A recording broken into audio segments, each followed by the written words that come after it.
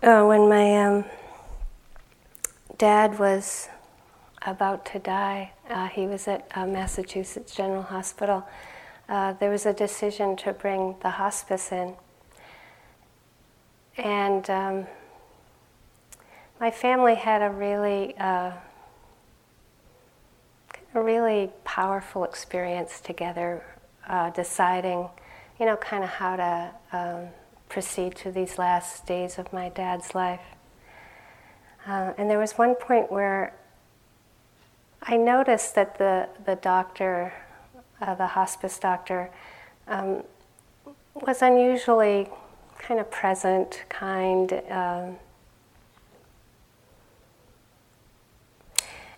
And he went around to each person just kind of checking in with how they were doing. And my older sister just started crying, and she said, I just can't understand why my dad has to suffer like this. My father was really in a lot of pain, and she just it was just that real pure-hearted, I just can't bear my dad to suffer like this. And she just was like, why is this happening? And he very softly said, because he got born. Mm.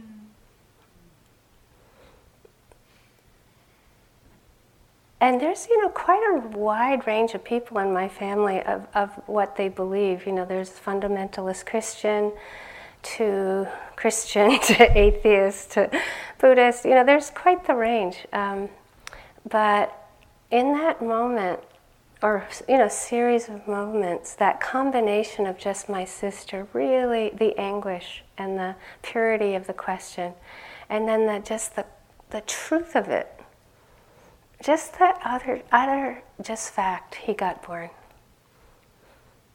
And it was so helpful, like it really helped my family. It wasn't like a whole lot of discussion about it. It was just like, oh yeah, you get yourself born, you have to die. Just the fact. Acceptance, just that pure acceptance. And then later, when I was talking to this man, the doctor, it turns out he's a Tibetan Buddhist. And I just felt like so much, just that power of presence and clarity of truth, that he was able to bring to my family. It was very helpful. So we get born. And that fact that all of us got ourselves born, and when we come to try to understand, like what is really happening, in our lives, how, it's like, what are the nuts and bolts of how and why we suffer, and what are the nuts and bolts of how we understand peace or freedom?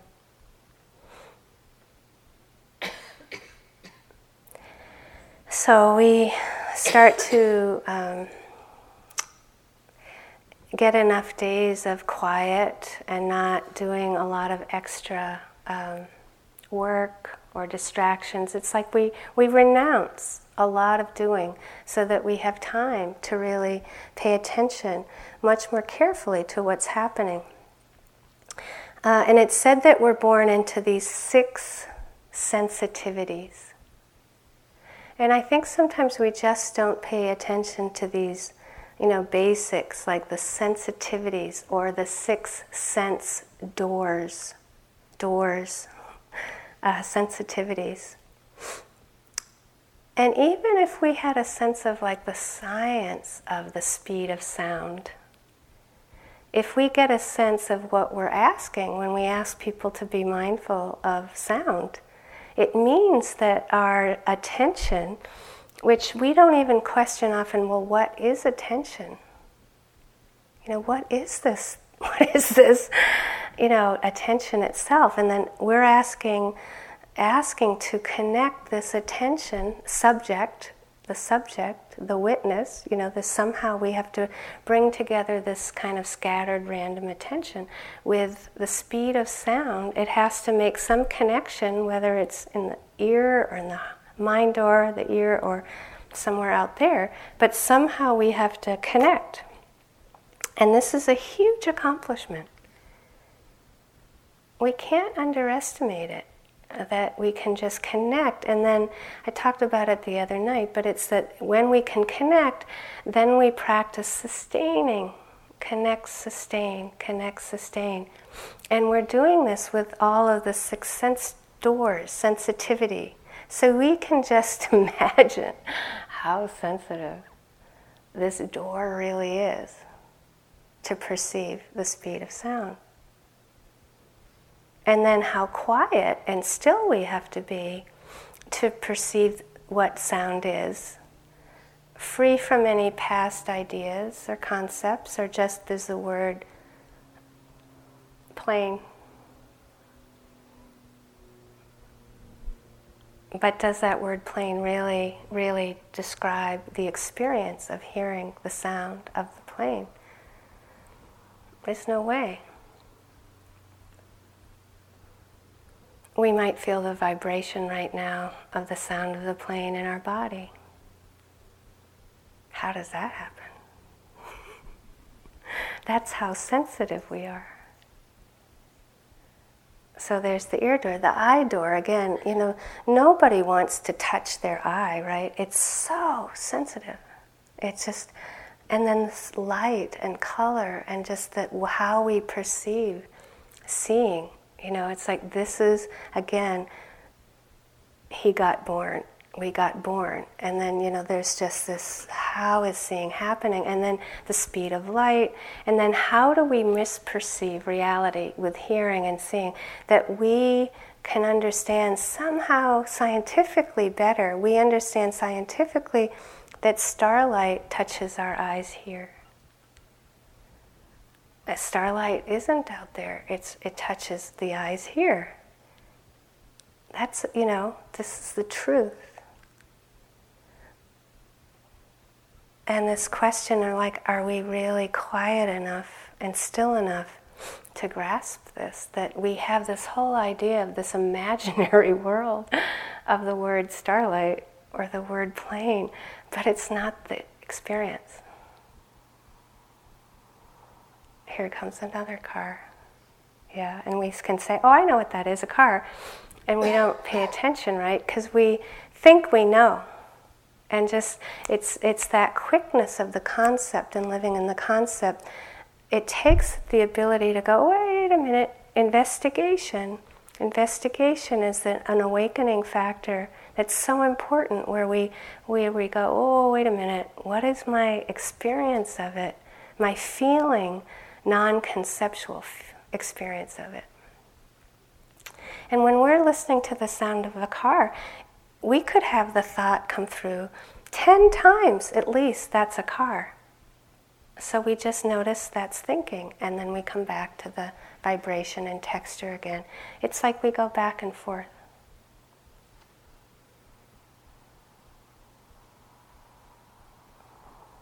You might not think you could get fully enlightened listening to the cars go by on Pleasant Street, but you can.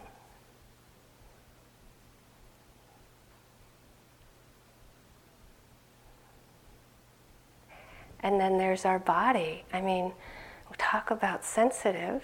It's just like physical sensations are moving so quickly.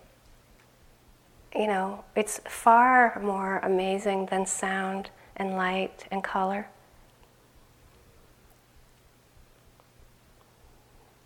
And I'm not going to go into smell and taste that much, but really to imagine how we smell from very far away, the smell of a lilac, or how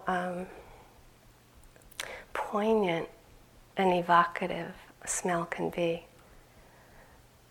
Sometimes you can smell the tomato sauce if you like pasta.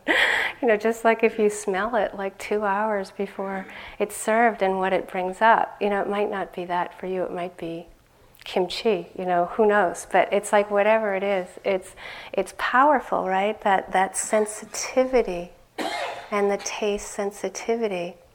And then when it gets really, really fascinating, it's like, are we really interested in thought? Like what really, it's just the same with sound.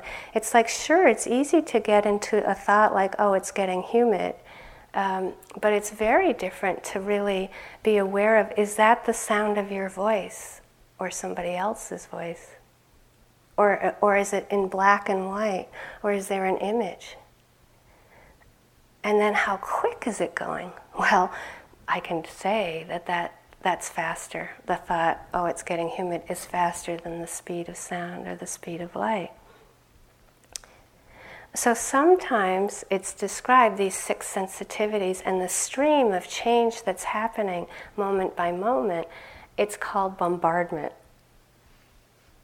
You know, that's the ancient way of describing this, that each moment of consciousness, seeing, hearing, touching, smelling, tasting, thinking, it's just going so fast. Sometimes it's called oppressive, bombarding. But you get a sense of, like, you might have a very, very deep experience in meditation of feeling like that misperception of being separate is gone. Subject-object disappears. There's the absence of aversion and attachment, and you really feel that you've understood something. Sometimes, like 5 minutes later, we could just be struggling with doubt. In fact, that's usually what happens at some point. You know, it's just like you have this deep experience, and then all of a sudden, like, you're like, you know, really just totally caught up in doubt. What is that? How quickly it can change. And it's like the little me just asserts itself. It's like the little me disappeared. We love it. It's like awesome, right? And it's why we come. And then all of a sudden, whew, it's just like, wow, that little me just gets so afraid of losing itself, right? It just comes back, boom, you know, and just like that's the impermanence, you know, the seeing, hearing, touching, smelling, thinking. All that happened is that one little thought came through. It's a doubting thought, and we get caught. So I'm going to explain more about that in a minute, but I think it's just so wonderful when we get a sense of, well, okay, we've been here 5 days, and you start getting quiet enough, still enough sometimes, to explore. And the Buddha taught that it's not only that seeing, hearing, tasting, touching, smelling, thinking, you know, this 6 sense doors. I want to emphasize it. Doors mean they're open. They're not closed. Sensitive. That he also taught that each moment of consciousness there's a pleasant, unpleasant, or neutral feeling, which is mental. So that also is happening simultaneously. So there's a sound, there's a pleasant, unpleasant, neutral feeling that happens and it's gone. There's a sight, there's a pleasant, unpleasant, neutral feeling tone and it's gone. Mental. It can be physical. Maybe there's a physical sensation in the thigh. It can be pleasant, unpleasant, neutral feeling, but it's mental. This is part of we got born. It's a given. It's part of the package of the 6 sense doors, and then the Vedana, the simultaneous pleasant, unpleasant, neutral feeling. This is happening with each thought. It can be pleasant, unpleasant, neutral. So if you kind of grasp why it's hard to be mindful, I just want to get it across. It's like we think this, you know, we are so used to thinking, okay, I'm going to study this and I'm going to get the degree and then I don't have to do it anymore. You know, really, we don't, you know, when we hear, if we're new and we hear 5 years, it seems too much. You know, and you hear us old folks laughing about, ha, ha, ha, kind of macho, 30 years, you know. It's like a new person's like, what? You know, it's like, what, are you kidding me? 30 years, that's a long time. But those of us who've done it a while, you know, you just start to get a sense of like, whoa, just starting to understand it a bit. It's a different thing. And I think that what's so fun is that I just did a self-retreat, and it was so interesting to me. I just really understood something, really got it, which was so great, was that when you're really mindful, you will feel like it's the first time you've ever been mindful. It's the nature of it to feel like you've never been mindful like that before. And so you have to be really careful, because sometimes I think that's where some of the doubt comes in, because you'll feel like, where have I been? What have I been doing? It's so different when we're really mindful. And we have to remember that if you're really mindful, it's timeless. It doesn't depend on time. It doesn't depend on space.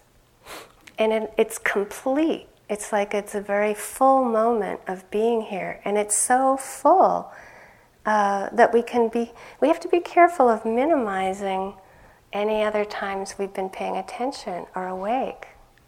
It's that powerful. And the other reason why it will feel like it's the first time we've really understood and been mindful is because each moment is new. And, we can't say it enough. Like, this is the first time you've heard me speak. It's just present time awareness, present time awareness. It's like, that's it. So if that's how it feels, if we get that feeling of like, wow, I get this, it's more like, oh, I'm getting it for the first time. It's wonderful.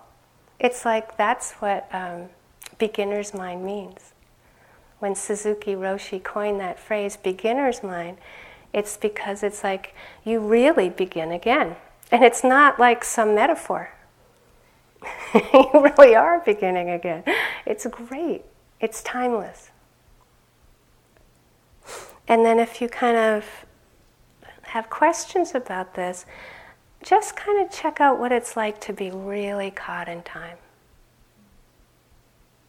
Just like there's no time. You know how you can get so stressed, and how that feels just like there's no time. You have your big list for the day, and you're looking at it, you're, drinking the coffee in the car or like running out, and it's just like that. There's just like the squeeze, and that whole squeeze is because there's no time. And it usually feels like you've been there forever in a very, really unpleasant way. And mindfulness feels the total opposite. You have all the time in the world to actually stand up. So mindfulness gives us time. The closer you are to mindfulness, you'll feel like there's no hurry. And you can get a lot more done. You know the times when you're actually just doing one thing at a time. It doesn't depend on the speed, it depends upon the quality of the awareness.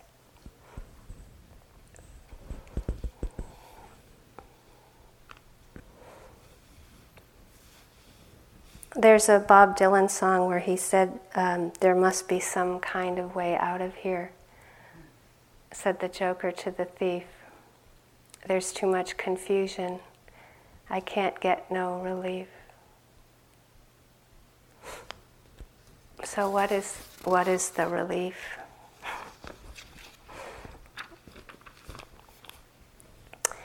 Well, believing that we can control what's happening at the 6 sense doors brings less and less relief. And if you look carefully at, this is what we're meant to keep understanding. When we're suffering, it's really like to really look if something's unpleasant and if we're pushing it away or withdrawing from it. It's this idea that actually we can control it. And it's that idea or the belief or the not seeing clearly is why we suffer. And it's the same with the appearance of the pleasant. Usually we're like, it's like, pleasant, right? But then there's this thing that happens that we want it to last.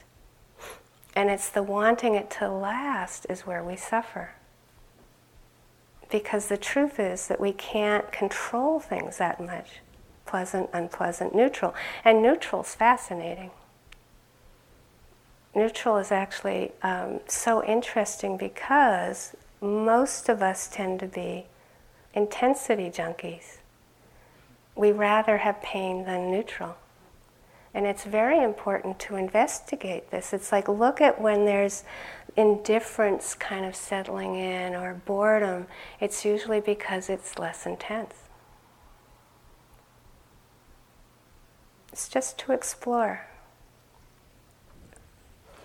So if we're going along and sometimes there's happiness and sometimes there's compassion and sometimes there's fear and then there's lost in thought and this kind of just unpleasant feeling in the body, then there's pleasant feeling in the body, then another thought, lost in thought. It's just like the idea is that we tend to not be interested in process.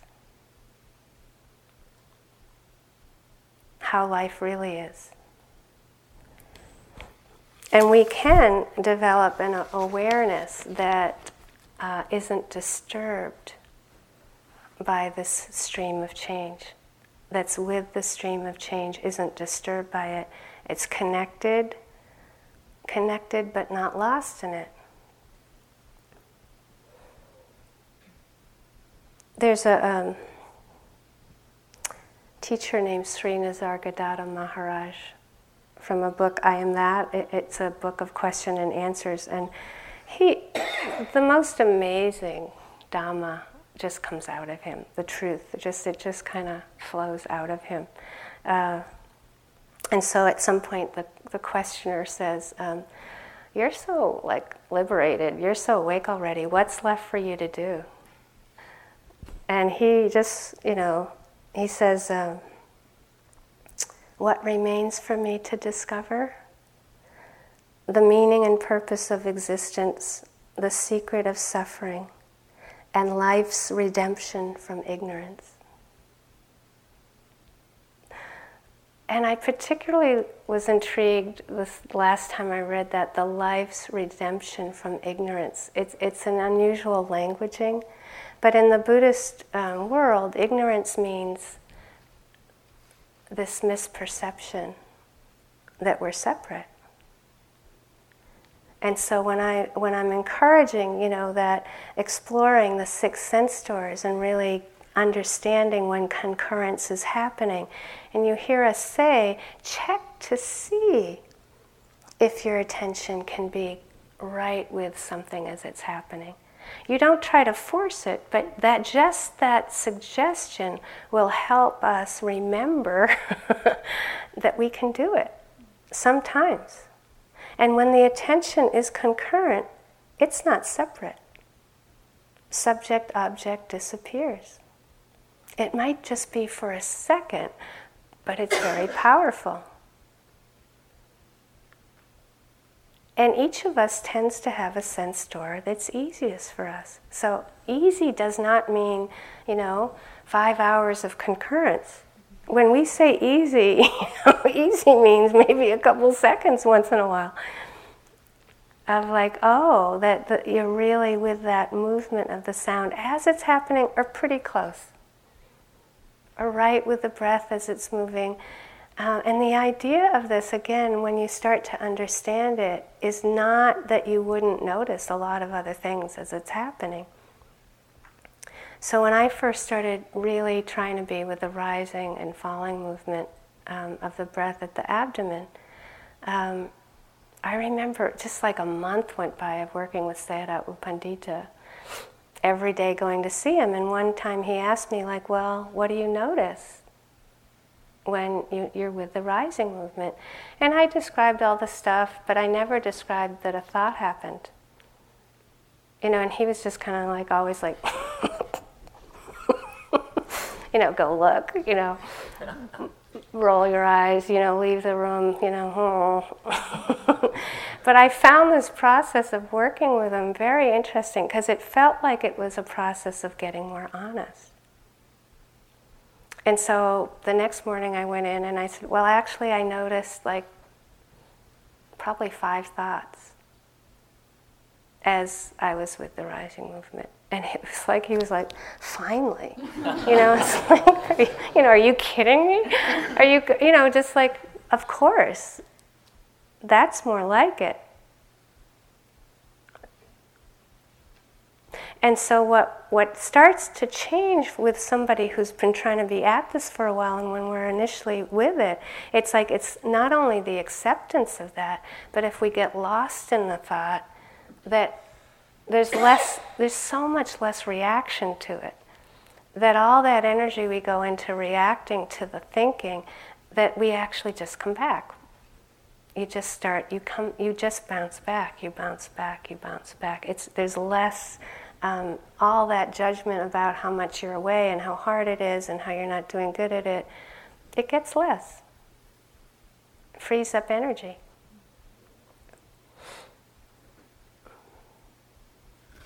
So life's redemption from ignorance, it's like when we get out of the way, the world is peaceful.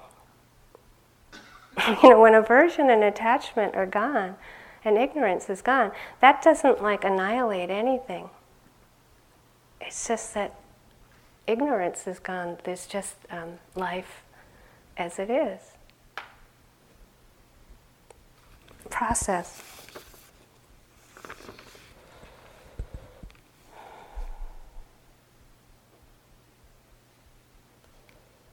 When Sayadaw U Pandita first came here in 1984, he hadn't been out of Burma, and he'd been a monk since he was 7 years old.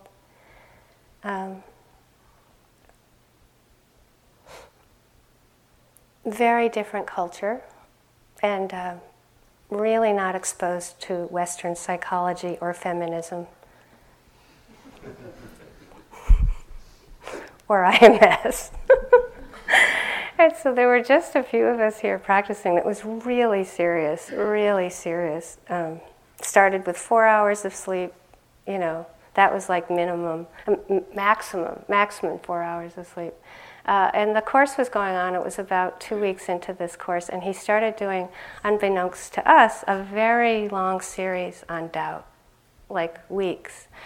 And it was just and every time he'd start talking, he'd say, just because no one is making any progress in this retreat, Sayadaw still has to talk about doubt.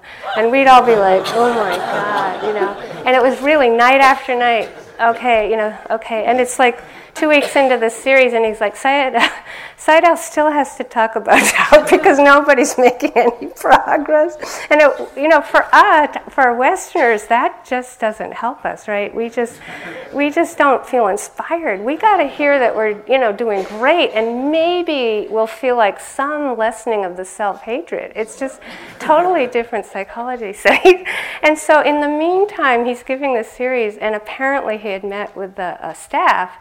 And the women on staff were all telling him that he should give a personal story during the Dharma talks. Because that's unheard of. That's you don't give personal stories if you're Sayadaw, And so, he walks into the talk this night, and I could tell he was very different, First of all, he met with the staff who are honest, right, and tell you what you're really feeling rather than what you want to hear. That's not how it is in Asia with the Sayadaw. So he looked really shaken. But I could tell he was going to do something different. So he started in with, Sayadaw has to talk about doubt because no one's really making any progress, so we're all like that. And then he said, Sayadaw's going to tell a personal story. Really, we almost fainted. I mean, we were all like, wow, a personal story. Oh my God, So he went into how he ordained when he was 7 years old, and he was brought to the monastery by his parents, and he had to share a room with somebody really old. It was 92, some monk that had been a monk all his life, and he was 92, and he snored really loud. And so this was night after night. He heard the snoring, and it was unpleasant, and he was having aversion. And so they talk in a certain way. They don't say, I did. It was and Sayadaw had a moment of doubt.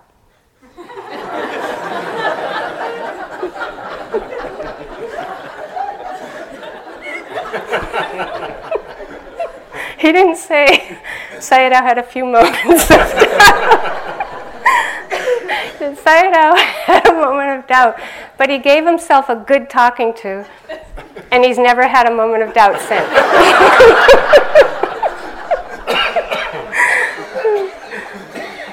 And that was our personal story.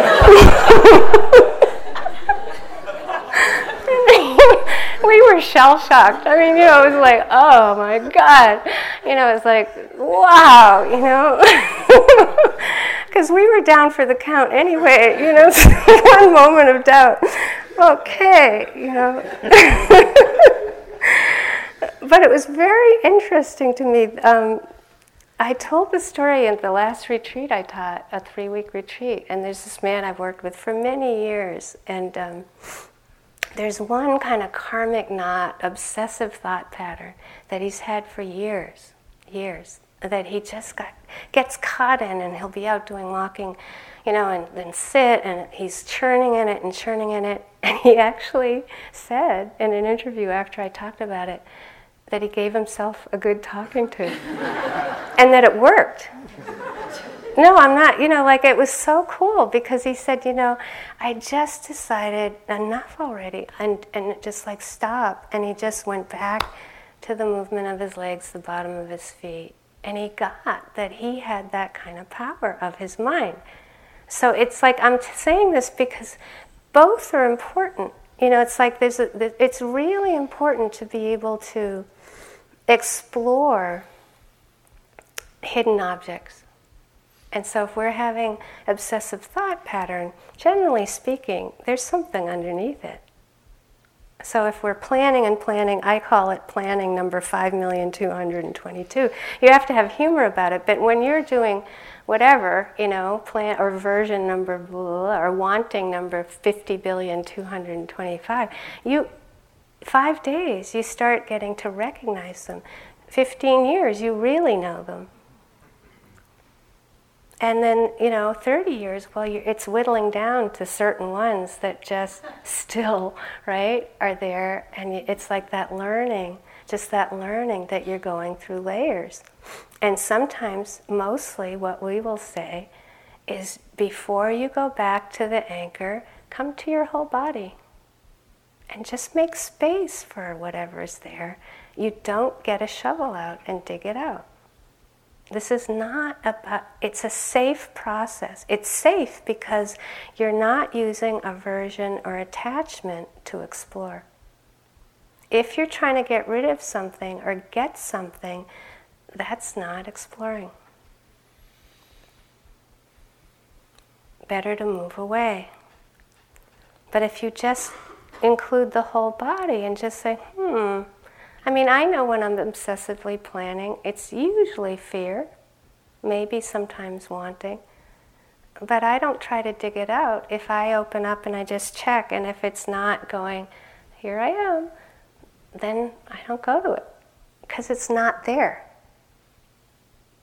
And this is what's important. If it's not there, it's not in the present moment. And then you don't have to be with it. So we don't have to get into this idea that we have to get rid of all the anger or all the sleepiness or all the grief. We're not trying to get rid of anything to be free. In fact, you can get a very deep enlightenment experience being with boredom. This is not about trying to get rid of anything. It's about an awareness that isn't identified. So if it's sleepiness, it's not my sleepiness. It's not my boredom. It's not my fear. It's fear that's afraid. It's mindfulness that's mindful. It's anger that gets angry. It's kindness that's kind. So whenever we have a sense that it's mine, that's what we call identification. And there's some part of us that's tight. Real identification. When we're really suffering, it means that we're triggered. Triggered means we're just really think it's mine, and we really think it's permanent. Hence, so much of this Vipassana practice is, if you notice the beginning of the movement of the breath, it's to see if you can notice the ending. always that process. If you notice the beginning of a sound, see if you can notice it end. Because it's much harder to do that when you're with loneliness or fear, right? It's like to remember that you can be with the beginning of loneliness and the end, or the beginning of anger or its end, or the beginning of kindness and its end. This is what starts to cut through this idea that it's mine. If anything was mine, we could control it. If your thoughts were yours, you'd be doing a much better job, right? Of controlling them. And this is the important understanding. This is understanding. The relief in this practice comes through understanding that everything's impermanent, or that it isn't ours. And a great place, where I grew up, my dad, the only thing my dad ever talked about was the weather. I mean, that was the conversation, if there was one. That was what you talked about. And in New England, you can talk about the weather a long time, It's just like, I remember one time I got a message during a 3-month retreat to call home, and I was like, oh no. I was so quiet. And then I thought, oh, no, it's not going to be a problem. I'm going to be able to just talk about the weather. And so I just listened to my dad talk about the weather for about 15 minutes and said goodbye. It was like, that's it. But the weather is interesting in that New England, it changes so much. And that's how we are. We're just these weather fronts, and we think our body's separate. But pay attention to eating or breathing. We're sharing the air, we're borrowing air, we're borrowing earth element to have a body. We're borrowing. It's like there's this just constant recycling. So Sri Nisargadatta says the body is made up of food and the mind is made up of thought.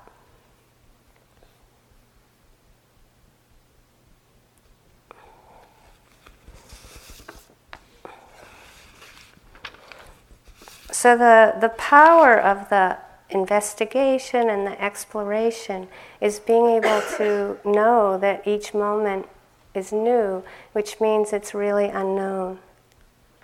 And it's that willingness to relinquish the known that's really the most radical part of this practice. It's just that willingness to know that we can relinquish the concept and actually just be here. And again, we have a chance again. So I really recommend when you're sitting or walking just to check out, just try, just being quiet, just seeing what happens, and knowing that whatever's happening is okay. It doesn't matter if it's boredom, it doesn't matter if it's sadness, it doesn't matter if it's, deeply concentrated and quiet, it doesn't matter. What matters is that you're just ready for anything to happen. This is called Evening Rain by Po Chu E. He lived from 772 to 846. And it's translated by David Hinton.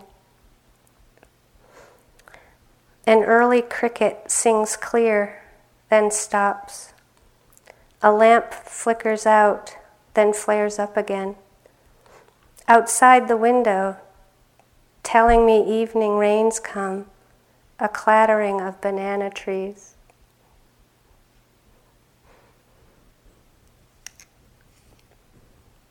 That's bare attention. It's quiet, huh? There's not a lot happening. What I love about this practice is that the means and ends are the same. So anytime you're mindful, that's the mind of a fully enlightened being. It's not like when we say, be aware of standing, and that is going to be very different from when you're 92 and maybe you're fully enlightened. It's like the mind that's mindful is the mind of an enlightened being. And what we don't like is the pace. We want to have that now all the time. But we taste it, and it's like if you can get that it's just a matter of, just encourage this punch in the morning and punch out at night. Just, that's all you need to do. You just punch it, wake up, punch in, go to bed, punch out, and just like, you go to bed, you did the best you could. If you're doing well, you're still here. And you're all still here.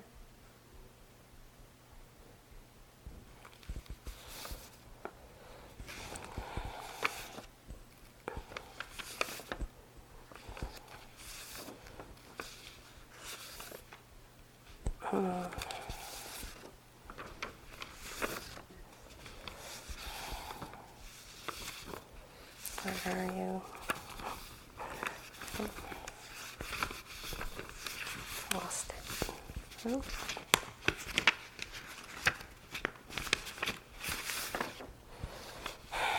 Okay.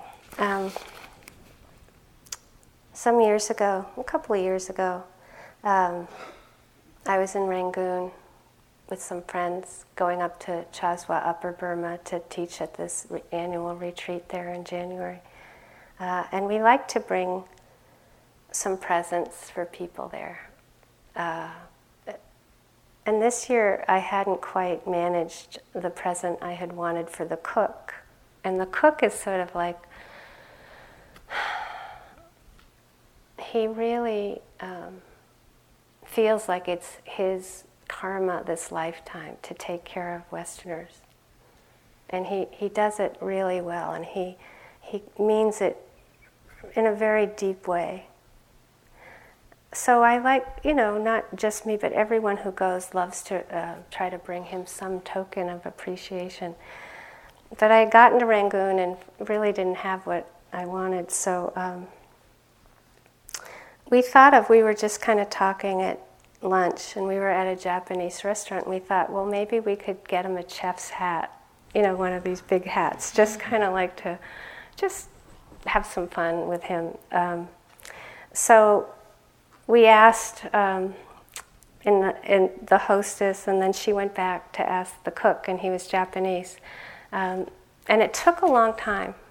We were waiting around and waiting around.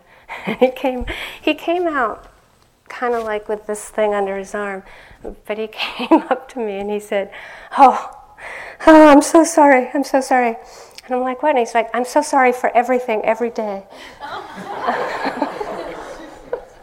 I'm so sorry for everything, every day. And I love that. If you're anybody that has any tendency toward guilt, or self-hatred, or thinking things are your fault, it's like it's a preemptive strike. I do it a lot now. I love it. It's like, just wake up and just say, I'm sorry for everything every day. And it just covers it, It's so good. It's like music to somebody that has a guilt thing. It's like music to your ears. And you can even do it every hour. You could time like your computer or your bell to just go, I'm sorry for everything. And there's a real healthy way to approach it and an unhealthy way to approach it, because you can see that there's a way that we can do that and just reinforce believing everything's our fault, and that identification. And it's like a false humility, right? And it just feels terrible. And there's a way that we can come by, it can be like a practice, where you come to see that it's like we're human. And we make a lot of mistakes. It's like I make tons of mistakes every day. It's just like that's how it is. We're human. And we try our best to not have aversion and attachment motivating us. Because that's where, it's like if aversion is in charge, it's trouble. If attachment's in charge, it's trouble. If loving kindness is in charge, it's wonderful. If mindfulness is in charge, it's wonderful. And yet, it's like if we're not fully enlightened, we're going to be, at times, like the aversion happening, and we're identified with it.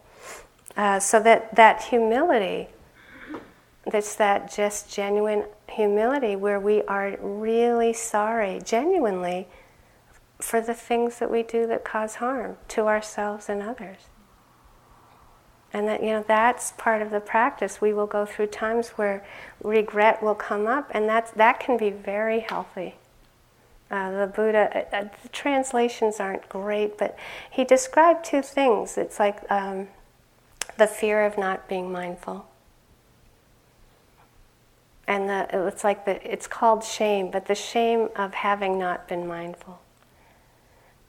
And it's like they aren't supposed to be translated into this, guilt and it's all my fault. It's a very different understanding. But you'll know it when you'll feel it. It's like you've been mindful for a while and then it disappears and you find yourself in some kind of attack of planning or, aversion or attachment, and it's like, oh.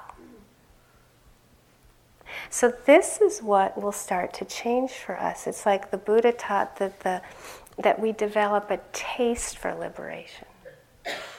And that it's like he said, just as the ocean is salty, it's like there's a taste to that salt, there's a taste to liberation.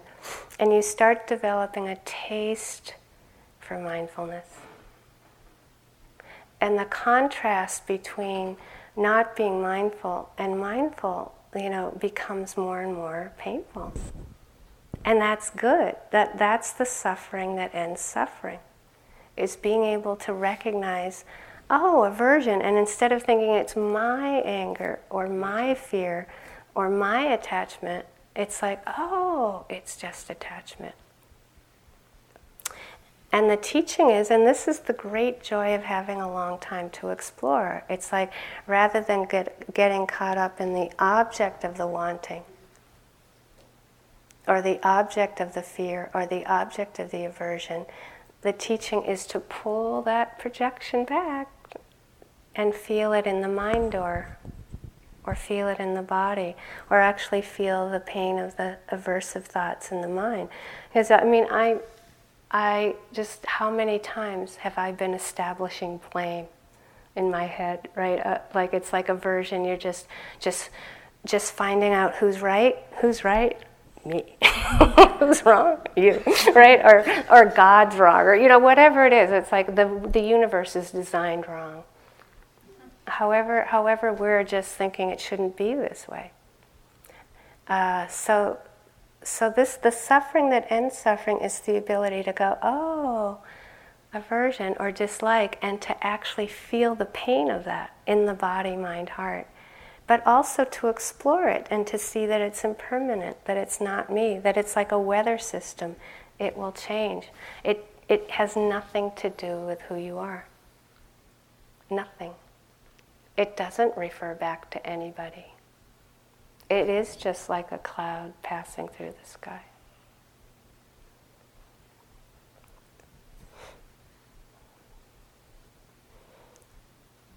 When I first met my great niece, she was 3, and she had moved from California to Massachusetts. And I met them in a parking lot. I just remember getting in the car with her.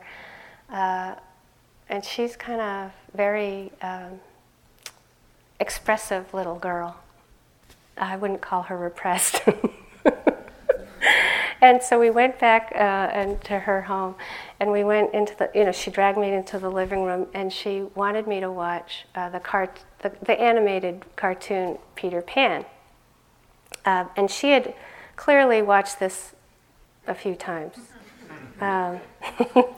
And she gets bored really easily. And I didn't know this, but there was a particular part of this movie that she wanted me to see.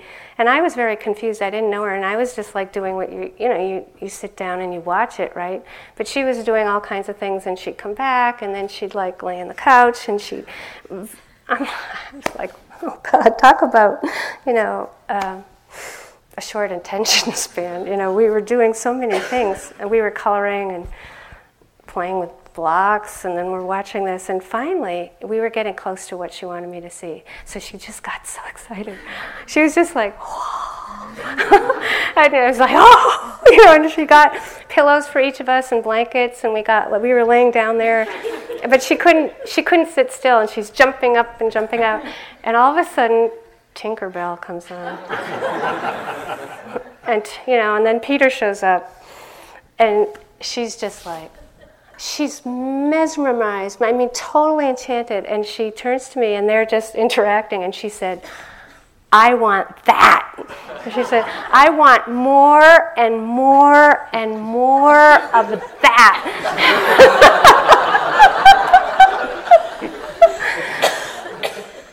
Uncensored, right? It's like, just like, that is called wanting.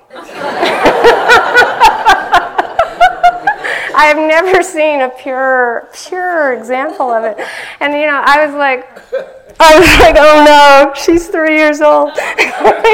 What's going to happen to her? That's wanting. And it doesn't matter if it's Peter Pan or Tinkerbell or Nibbana or a chocolate or a good sitting or more kimchi. I like that kimchi, whatever it is, it's good. What? Just like it wasn't there yesterday. Wow, I'm still suffering. Just wow. It can really hurt when you don't get what you want. And it's just like that ability to just go, oh, it's okay. So the idea is that you pull back from the object. You pull back from the kimchi or the chocolate or the idea of whatever our idea of the unconditioned is, or the good sitting, right? And when you pull back from it, that's the radical relinquishment again. You pull back from the stickiness of some object, and you just feel how it feels to be hooked. It hurts. It hurts like hell.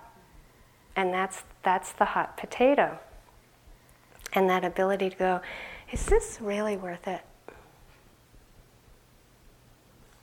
That's part of a long retreat, is getting to see that any thought, most thoughts, are they really worth it to get caught in? Probably not. Is any sound, sight, smell, taste, touch, thought, emotion, so that it takes this incredible kindness and compassion. It takes so much compassion for these two worlds that we explore as yogis. It's like we explore the world where we're really secluded and there's concentration and it's bare attention and we're just stepping, we're just hearing, no embellishment, or we're just stepping, we just see thinking as it is. We're just with the simplicity of how things are, we're being with it. And then there's some little thought that happens, maybe some sound happens, somebody walks by, and you sense there's aversion, and you get, right? You have aversion to somebody else's aversion. Yeah? We'll be afraid somebody's judging us, right? It's just like whatever it is, there's some little thing that happens, and where did bare attention go? Well, we got stuck, we got hooked, and it's okay. That whole process of seeing ourselves do that is the only way you can get free. And this is what we keep forgetting. You can't relinquish something until you've experienced it. So we hear, well, aversion and attachment are trouble, and then we think, okay, I'm going to apply all the willpower to getting rid of it as soon as possible, and then I'm going to be okay. Instead of thinking, oh, this is going to be learning how to get a relationship with I want that, I want more and more of that. It's like learning how to go, oh, how does this feel? And, how does this process work? And how to not identify. Oh, it's just wanting. So when the mindfulness is there, as we've said, nothing's a problem. We see it clearly. We see it will just come and go by itself. If it isn't there, we tend to get caught.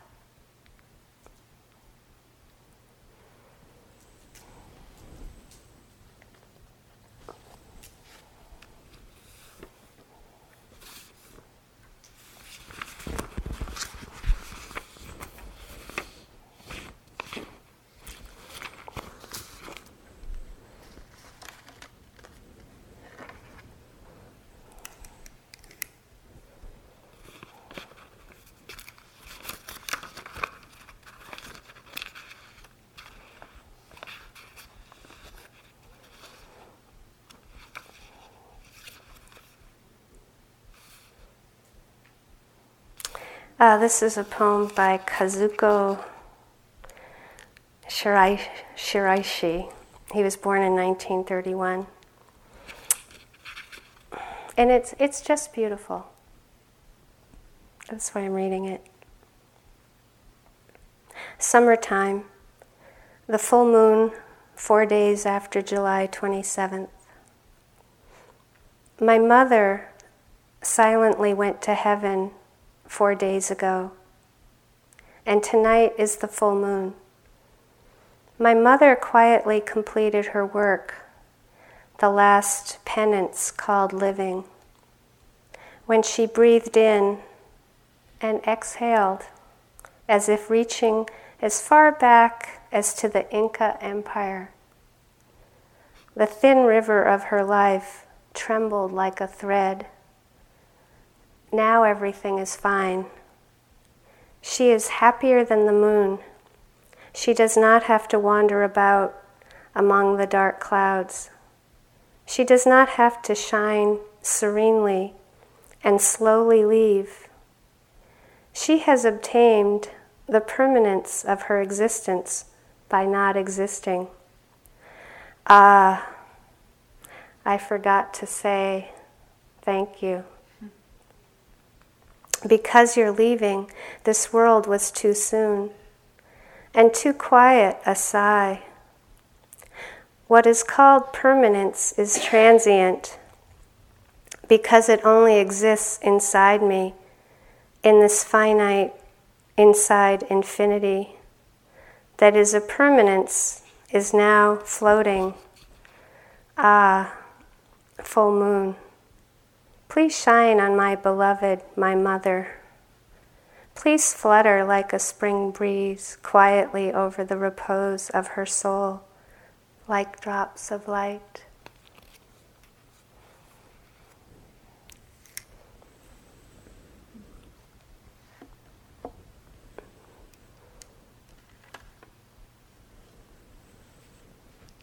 The beginning, middle, end of the breath. The beginning, middle, end of life. Same. Let's sit for a minute.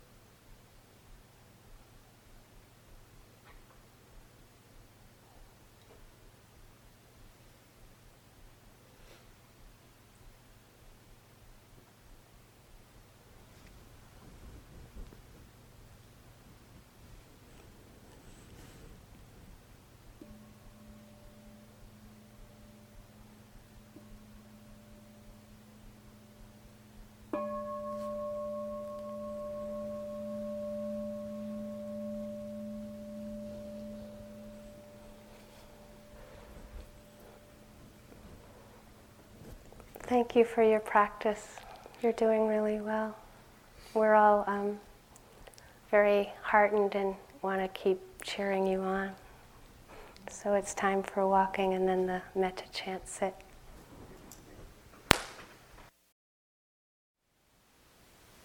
Thank you for listening.